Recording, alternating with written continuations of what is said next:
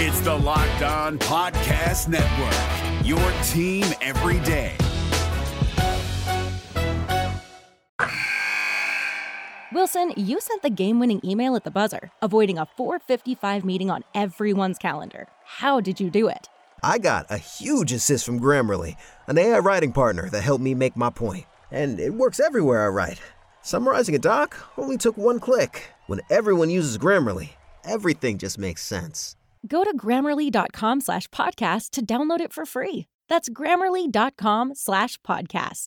Easier said, done. Jackson Gatlin here, host of the Monday edition Locked On NBA podcast. Every Monday, I cover the three biggest stories in the NBA with the local experts from Locked On. It's an awesome recap of the weekend of the NBA and a look at what's ahead. Mark your calendars on Monday to join me for Locked On NBA podcast, available on YouTube and wherever you get your podcasts.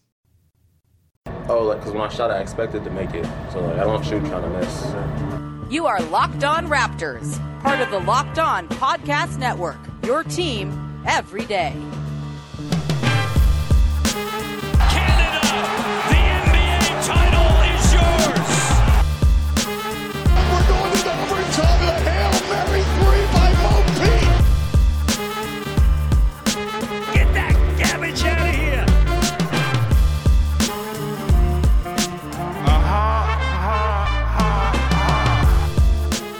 Hey, what's going on? Welcome to episode number 843 of Locked On Raptors for Thursday, December the 10th.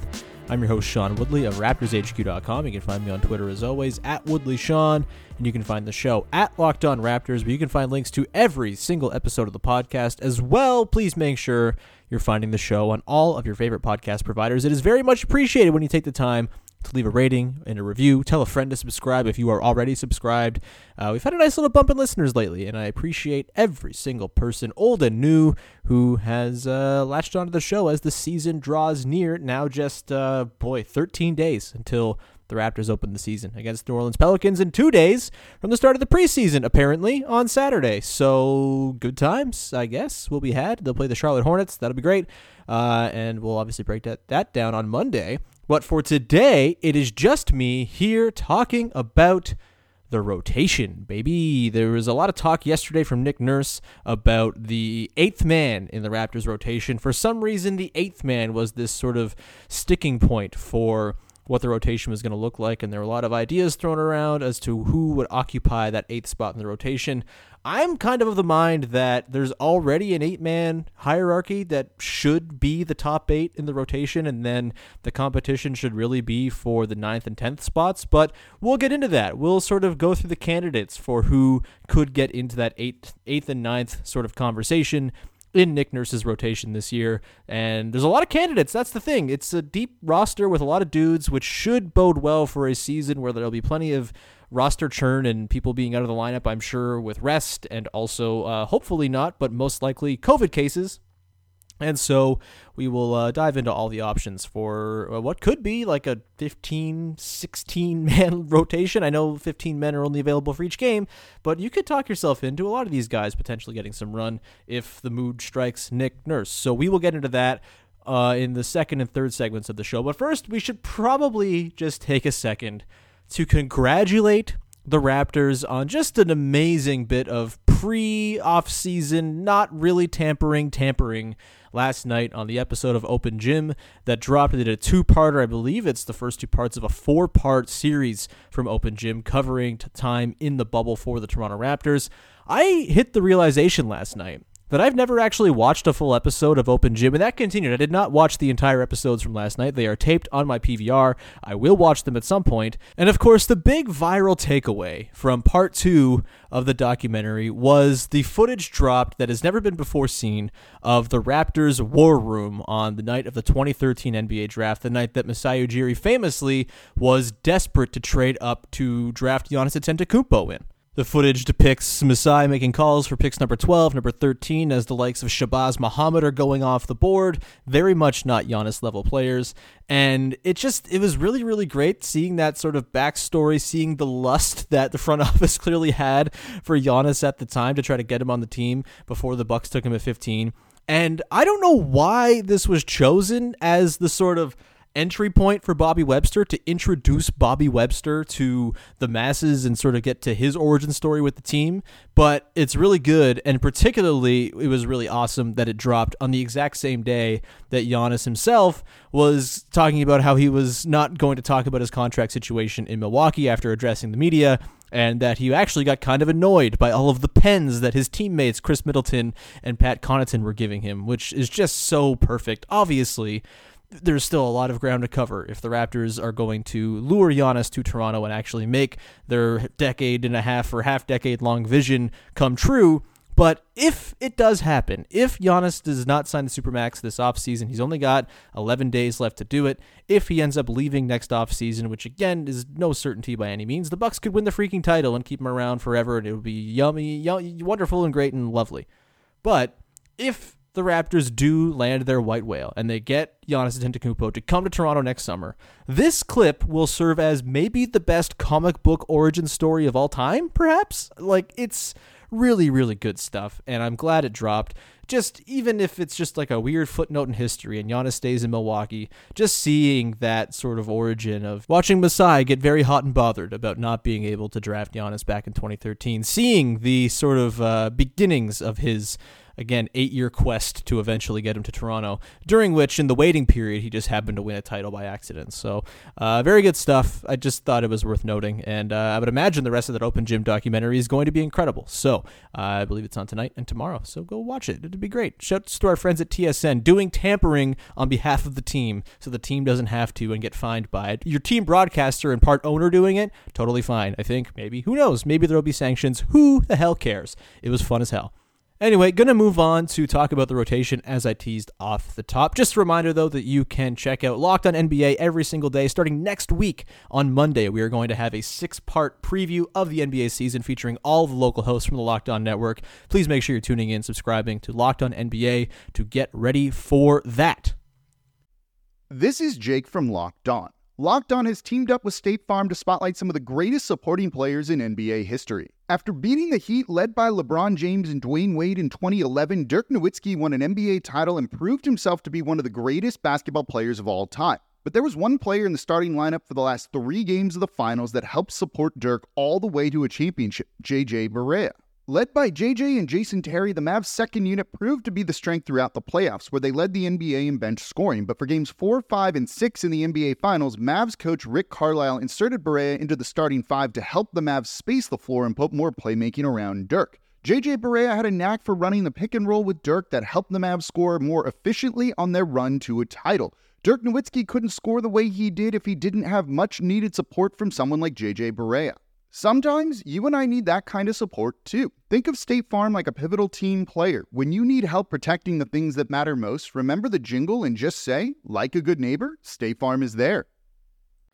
All right, so let's dive into the Raptors rotation. Before we get to that, just a reminder, tomorrow's podcast, I believe, finally, the scheduled dance I've been doing with Sandy from Dishes and Dimes will be completed. We will have Sandy on the podcast. I think we're going to take a look at what would constitute a successful season for this year's Toronto Raptors, so keep an eye out for that on Friday.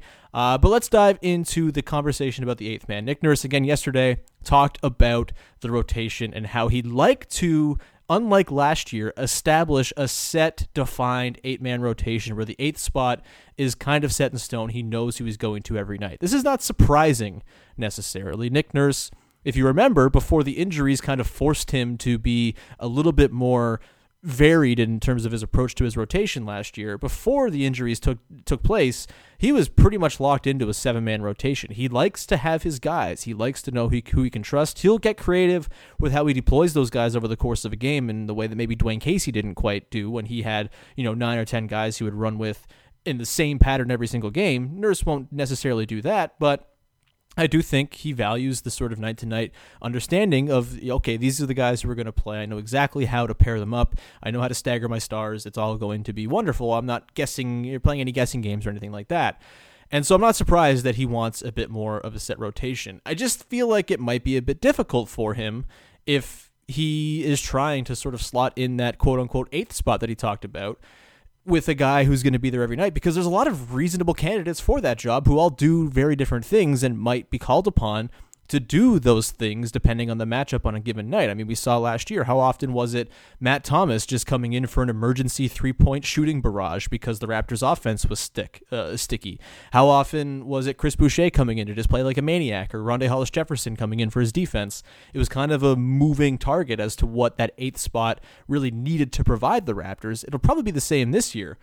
But I do want to say, if he wants to go with an 8-man rotation, it feels to me like there's a pretty reasonable 8-man rotation to just kind of roll with, and I don't know why there's so much consternation about this, and I think it all has to do with maybe a bit of underestimation of Alex Len and just sort of an expectance that he's going to be more of a sort of, DNPCD / play 10 minutes type of guy. I don't think that's the case. I think Alex Len figures to be the 8th guy to me, and to me, it's a lot more of a question about who's going to be the 9th and 10th guys in those emergency spots when a bit of a skill set infusion is needed.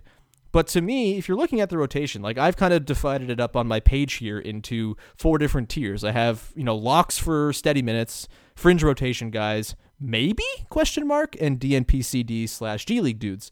And to me, 8 guys fall into what should be the locks for minutes category. Kyle Lowry, Pascal Siakam, Fred VanVleet, OG Anunoby, Aaron Baines. That'll be the starting 5. Nick Nurse confirmed today that Aaron Baines will be the starting center, which that's going to be a damn good starting 5. I think it's going to put up some very good on-off numbers, and I look forward to watching it, even though it doesn't have Marc Gasol, which makes me sad.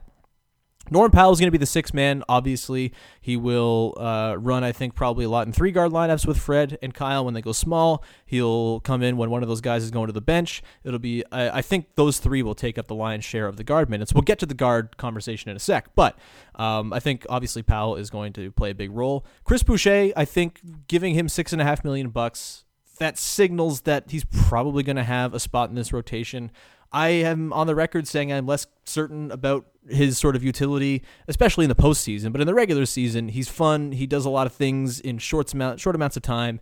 He will bomb threes. He'll finish plays for you. He'll run the floor. He'll block shots. I feel like that infusion of kind of manic energy will be quite welcome to the Raptors on a night-to-night basis. And also, I think he's going to play a lot as the backup to Pascal Siakam because there's just not a ton of depth behind Pascal. It's a bit of a stratified roster where it's lots of guards, lots of bigs, not much in between, and Boucher can kind of be one of those in-between guys. He's not going to play the 3 at all, but I could see some lineups where he comes in and plays next to Siakam, who's the nominal 3 with another big in between them.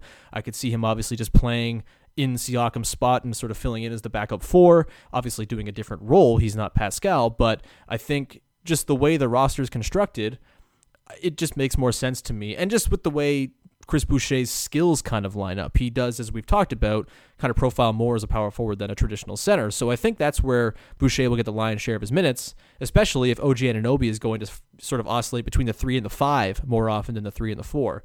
There will be those minutes there available for Boucher to soak up, whether it's 15 minutes a game while Pascal sits. Maybe he gets some center in there, but I don't think it's going to be a ton because I think Alex Len is kind of clearly the 8th guy to me. I know he's not the sexiest player in the world. I know he's not this sort of wonderful signing. I know he's just a minimum signing or a part of the MLE, and it's not terribly intriguing, but I think Alex Len, as a backup to Aaron Baines, who we've talked about, has not really ever played more than 22 minutes a game without getting hurt, and even when he did that, he would get hurt.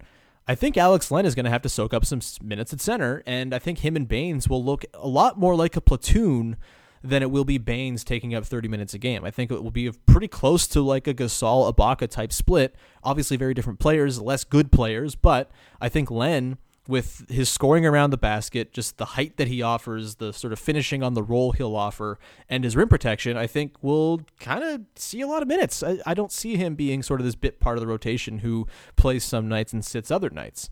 And so to me, that's a pretty rock solid 8 to me, and the question really lies into who is going to be the 9 and the 10 more so than it is about the 8. I mean, maybe I'm wrong. Maybe Alex Len will be more of a bit part. Maybe they will play Boucher at center more often. It's just the way the talent is distributed across the roster, it feels like they're going to need Boucher to slide up to the 4 quite a bit more. And Len is just a reliable sort of steady dude, same as Baines, really. And I could see Nick Nurse really valuing steady dude play from the center spot, which, again, kind of a mercenary position.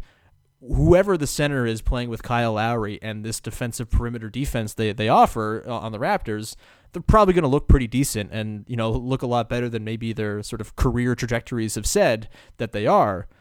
I think Len is probably going to be a big benefactor of that, and I think we'll see him play quite a bit in this rotation. So to me, it's not even really a question of who's the eighth man. To me, it's Len from the start. You could even say Boucher is more of the eighth man, where maybe he loses his role to one of the guys we're going to talk about in the final segment more often than Len will to the guys, because again, no one really overlaps with Len from the rest of the roster. It's a lot of guards and wings that we're talking about, and if Boucher is a 4 more often, is sort of soaking up those minutes on the 2 through 3 spectrum of the minutes sort of slider calendar, whatever the hell you use on 2K to set up the minutes, then I think he's more likely to lose his spot to a guy behind him who might offer something a little bit different.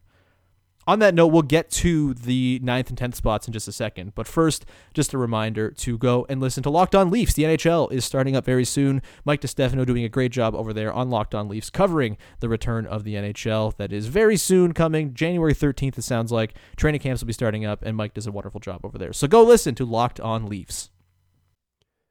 No matter what moves you made last year, TurboTax experts make them count. Did you say no to a big wedding and elope at the county courthouse?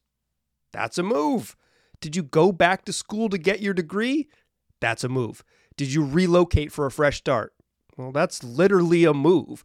Maybe you moved into a houseboat instead of a house, or switched gears from rideshare driving to video game streaming. Or you rode the stock market to the moon and back. TurboTax experts make all your moves count, getting you every credit and deduction you deserve. They'll file with 100% accuracy and get you your max refund guaranteed. So, switch to TurboTax. Make your moves. They'll make them count. See guarantee details at turbotax.com/guarantees. Experts only available with TurboTax Live. All right, so to wrap up the show here, we're going to dive into that 9th and 10th spot in the rotation. I think, obviously, just based on the players available, it's going to be a guard. The Raptors only have 3 guys in the rotation that I kind of laid out, 1 through 8, who are guards. I think you're going to be okay with that, barring injury, because Fred and Kyle have the ball so much. They're going to stagger with one another quite a bit. And Norm Powell, I think, will come in and soak up between 25 and 30 minutes a game, and will do that just fine, and will probably be quite happy in that role. But you do need some other ball handling. You do need some more guards in there to soak up those minutes. And again, if there's injury, those guys will obviously be thrust, the bottom of the roster guys will be thrust a lot higher up the depth chart. But assuming health, which is going to be difficult to do in the COVID season, but hey, bear with me here. I think there's 5 guys vying for the 9 and 10 spots in the rotation. There's Patrick McCaw, DeAndre Bembry, Matt Thomas, Malachi Flynn, and then it's unfortunate to have to talk about him because we don't really know what his future with the team is going to be, and he's got court date on Friday, and it's all uncertain, and I don't like to sort of view the roster assuming that this guy is going to play. I would hope that the Raptors will restrict his role until there's more clarity in his situation, but Terrence Davis, of that group, is probably the most talented. It's hard to deny that based on his play last season, and so if the Raptors are not going to care about his sort of certain situation and what his future with the team is going to be immediately, at least, and they're waiting for the process to play out, I wonder if Terrence Davis gets some minutes early on. And I think that will suck. And I will say it right now, Terrence Davis, when he plays in games this year, I will be donating money to a women's shelter in Toronto for every game he plays. It's kind of the only way to justify it a little bit, I think, if he's going to be playing and also still be able to enjoy the team itself. It sucks, but it's going to be kind of what I do. But so you can't not talk about Terrence Davis in this rotation conversation because he's going to be part of it, unfortunately, I think, at least early on, until we see more clarification on what his situation looks like. Which, again, we might get on Friday, so maybe we're talking about this differently on Monday. But either way, that 5-guy crew, McCaw, Bembry, Thomas, Davis, Flynn, to me is the most likely collection of guys to be drawn from for those 9th and 10th spots. Maybe the 8th spot, like I said, if Leonard Boucher does not have the solidified role that I kind of assume that they will from the jump. It's probably going to be McCaw getting one of those spots because Nick Nurse loves Patrick McCaw. I still don't think he's 100% healthy. He had knee surgery, obviously, I think in September, or August when he had to leave the bubble. And so we'll see if he's ready to go for day one. But Nick Nurse loves Patrick McCaw. He's already talked about Patrick McCaw so far in the preseason. He's his dude. I would imagine we're going to see quite a bit of Patrick McCaw in that 9th or 10th role. Maybe the 6th man role. Who the hell knows? Nick Nurse knows no bounds when it comes to Patrick McCaw and his utility for him. The guy I would like to see from the start of the season get that shot is DeAndre Bembry. I think Bembry, yes, his shooting is very, very bad. It's not there at all. But neither is Patrick McCaw's, really. I know he shot like 36% last year on like 6 attempts, but I think Bembry offers more. As I've described on Twitter, I think DeAndre Bembry is if Patrick McCaw could do things like dribble and pass and actually make a tangible impact on defense. I think he's a better defender than McCaw. He's clearly a better ball handler and decision maker, and I just would rather see him in that spot than McCaw if it's going to be a choice between the two 6'5"-ish guards. Bembry, to me, because of his defensive capabilities, can slide, I think, probably between the 2, 3, and sometimes the 4 if they want to go really small. And as I said on the episode we were talking about the lineups we're most excited to look at, I'm really intrigued by what a Bembry lineup sort of flanked by the big 4 starters in Kyle, Fred, OG Anunoby, and Pascal Siakam could look like, with Bembry maybe taking on a bit of a ball handling role. It's something he's comfortable with. It's something he did in college as the number 1 guy for St. John's, one of those Saint schools. And I would like to see that. I'd like to see him get some run. I think his defense will be very much to Nick Nurse's liking. He has an insanely high steal rate and block rate for a guard, a guy of his size. He's a great rebounder as well. He just kind of checks a lot of boxes minus the shooting that would seem to make him a favorite of Nick Nurse early on. So he's my pick. He's who I'd like to see from the start. Matt Thomas, Nick Nurse has talked about the defense with him in the preseason a little bit here in his media availabilities. And, I think it's fair to assume that despite some pretty good showings as sort of a top guy in his own, Matt Thomas's defense is always going to be a limiting factor for him. In one-on-one defense is just not going to work the same. Without a genius defender behind him like Marc Gasol, for example, it might be a little bit more difficult. He might get caught up when they're running a drop coverage and things like that. He might just get smashed by screens, and it just might not really work. So I'm expecting Thomas's role to be a bit more pronounced than last year's was. I don't think it'll be he comes in once a week when the Raptors need some juice, but I do think it'll be something along the lines of he is kind of an emergency break glass in case of emergency guy where the offense is sticky, and maybe he plays between 5 and 10 minutes a night for, in some weird bench lineups, but I don't think he's going to be a nightly staple in the rotation just because of those defensive deficiencies and the fact that most of the rest of the roster can still shoot. Boucher, TBD, I guess. Len, TBD, I suppose. But the rest of the roster will be able to fire it up. And I don't know if Thomas's three-point shooting is always the most valuable thing to have on the floor, as freaking fun as it is when he's out there. Malachi Flynn, to me, is the one I want the most by the end of the season to occupy one of these 2 roles or even a higher role in the rotation. Look, I know he's a rookie, and rookies aren't usually good. Rookie point guards in particular aren't usually good right away. But it's a weird season. There's not really going to be a G League or a traditional G League to help a guy sort of groom himself along the way to becoming a rotation player by season's end. It's going to be like a 12-game bubble in Atlanta, and I just don't know how much the Raptors can trust on their development pipeline really working at its best this year because of that fact. And so I kind of just want to see Malachi Flynn learn on the go. And it's not as though he's some rookie. It's not like he's a 19-year-old who's just throwing into a game helplessly. This is a guy who is well regarded for his composure on the floor, his ability to run a pick and roll, to run an offense, to get good shots, and to be a passable, hard-trying, steel-hawking defender. To me, he feels like the guy I want to see the most because get him those reps. Get him those reps early on in the year. Have him learn trial by fire. This is a transitional season overall more than anything else, right? I still think they're going to be quite good. I predicted them to be the number 2 team in the East yesterday because they're going to win a lot of games because Kyle Lowry does that. But that doesn't mean you can forego development for the future as well. And Flynn is a guy they like, and is a guy I like as someone who could probably step in not as a lead ball handler with no help around him, but if you put him next to a Fred or a Kyle and give him that sort of wizened veteran to play on the offense with, I kind of think Flynn might be the guy here. Yes, his defense might be a limiting factor. We don't know how it's going to translate. We talked about on the podcast with Mark Ziegler back, we were talking about Flynn overall and sort of getting to know him. his winning of the Defensive Player of the Year in the Mountain West Conference wasn't necessarily proof that he's some incredible defender. He tries hard, which is what you always want, and he's very good at jumping passing lanes and finding steals, but will his body sort of hold up against more physical opponents? We'll see. But even if it's a little bit of a slow go with him on defense, he just seems to me like the kind of guy who can be an adult on the floor. And a lot of these other guys, McCaw, Bembry, Thomas, Davis, these guys are all offer their own certain value, minus McCaw. But to me, just steadiness from Flynn would be a really nice thing to have, especially when Boucher is one of your guys off the bench. And also because when you're looking at, again, the sort of guys who are set in stone to get minutes night to night on this team, there's not a lot of them that are guards. And Flynn, of all these guys, figures to be in your plans for the longest term.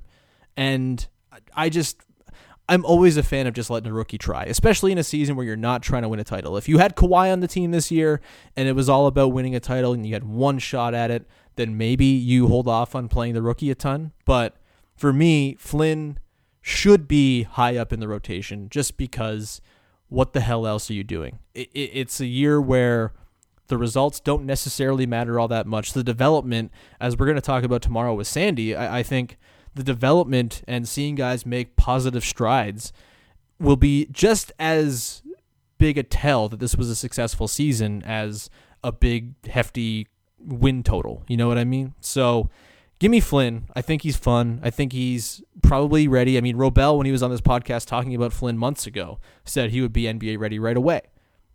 Just give it to him and see what happens. And if things go horribly, you have a lot of other options to go to in the rest of those guys we were talking about. And if it goes well, wow, you've got a first-round rookie looking good in his first season. That is a pretty substantial positive sign for what that guy's going to look like in the future, which, again, is what this season is more about than anything else. And I think, to me, that's kind of where the competition ends for those 9th and 10th spots. I think we'll see a lot of those guys cycle in. I think we'll see, injuries obviously will dictate how often these guys play as well, and COVID cases and all that. But I don't really see anyone else deeper in the roster really making a case. I suppose if you squint, Paul Watson might be able to get into some backup wing minutes. He does sort of fit a position of need size-wise. He's 6'7". He can handle the ball a little bit. Maybe he could spell Norm Powell a little bit. But he, to me, maybe needs a little bit more in terms of seasoning. Maybe he's just not going to be, maybe he will be great. I don't know. Maybe I'm disparaging Paul Watson a little bit too early here. But to me, trusting him to come in, it's not like a Flynn thing. I mean, Watson's almost 27. Flynn is your rookie that you just used the first-round pick on. The investment is so much higher in Flynn than it is in Watson. I think the risk of playing a guy who maybe isn't cut out for it is more worth it in Flynn's case than it is for Watson. But hey, maybe I'll be wrong, and Watson comes in and averages 12 a game off the bench and is incredible. Who knows? Shit could go crazy this season. I don't know. O'Shea Brissett, don't really see it. Very, very emergency situations like last year, maybe he can offer something good, but for the most part, I think he will be, a developmental project once again. And then the rest, Johnson and Johnson, Alizé and Stan, that'd be a fun little lineup in garbage time, just for Johnson and Johnson purposes, but don't see them getting a ton of run. Watanabe, Ellenson, Harris, those are going to be G League guys. So I think for me, like I said, that top 8, Lowry, Siakam, Van Vliet, Anunoby, Baines, Powell, Boucher, Len, should be the top 8 with McCaw, Bembry, Thomas, Davis, Flynn fighting for 9 and 10. And maybe Nurse just never plays 9 and 10. And it's just a straight 8 like it was at the start of last year where you had the trusted 7 and nobody else was playing. I think this sort of season, the truncated nature of it, the back-to-backs, the travel, and the potential positive COVID cases will necessitate 9 through 13 on the roster actually being able to offer you some utility. And I think the Raptors are in a very good spot to get something from those spots because all those guys offer very good qualities, minus McCaw. Once again, I hate being so mean to Patrick McCaw. He seems lovely. He's just not very good at basketball. Anyway, that's kind of my breakdown of how I view the rotation for now. We'll obviously continue to update our feelings on this as the preseason plays out. We'll recap the Saturday preseason game on Monday, of course. And I'll be back again tomorrow with Sandy to dive deep into the question of what will constitute a successful season for this year's Toronto Raptors. So stick around for that on Friday. Before I wrap it up, I'll get to today's small business of the day, local business of the day that you should be supporting. This one comes from our pal Jay Rosales, host of the That's a Rap podcast over at Raptors HQ. Wanted to shout out a business that his wife's cousin owns called Pixel Paper Hearts. And they even sent over a little ad read for me to read. So I'm going to read the ad read. The holidays are around the corner. Forget about your cookie cutter greeting cards and head over to pixelpaperhearts.com for relatable social stationery and modern goods that are fun to give or hoard for yourself. With witty holiday cards like Stay Naughty, Save Santa the Trip, or 'Tis the Season for Stretchy Pants and Holiday Hangovers, you're sure to find the perfect card or goodie for that special someone when you visit pixelpaperhearts.com. Use the promo code STAYHOME. There's a promo code for free shipping on orders over $35. That's pixelpaperhearts.com. Go support them. Hallmark doesn't need your money this year. Amazon probably has cards too. They don't need your money either. Go to Pixel Paper Hearts, help out a great local business, and get some cool stationery as well. So that'll do it. Thank you to Jay for sending that one in, and thank you, the listener, for tuning in. Please subscribe to this podcast wherever you get your podcasts. It's much appreciated when you take the time. Go listen to my other podcast, Basketball with Katie Heindel. It's always fun. We did an episode on Thursday that'll be out in the afternoon, and keep an eye out, Raptors HQ, doing some blogs and stuff over there as well. So talk to you again tomorrow with Sandy from Dishes and Dimes as we dive into the question of what will constitute a successful Raptors season. Until then, have a good one. I'll talk to you Friday with another episode of Locked On Raptors. Now, go listen to Locked On NBA.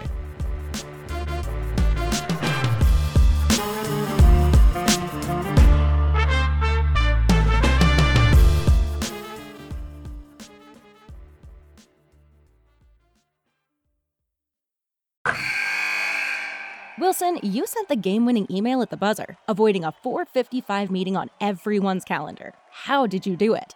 I got a huge assist from Grammarly, an AI writing partner that helped me make my point. And it works everywhere I write. Summarizing a doc only took one click. When everyone uses Grammarly, everything just makes sense. Go to Grammarly.com/podcast to download it for free. That's Grammarly.com/podcast. Easier said, done. Hey, Prime members, you can listen to this Locked On podcast ad-free on Amazon Music. Download the Amazon Music app today.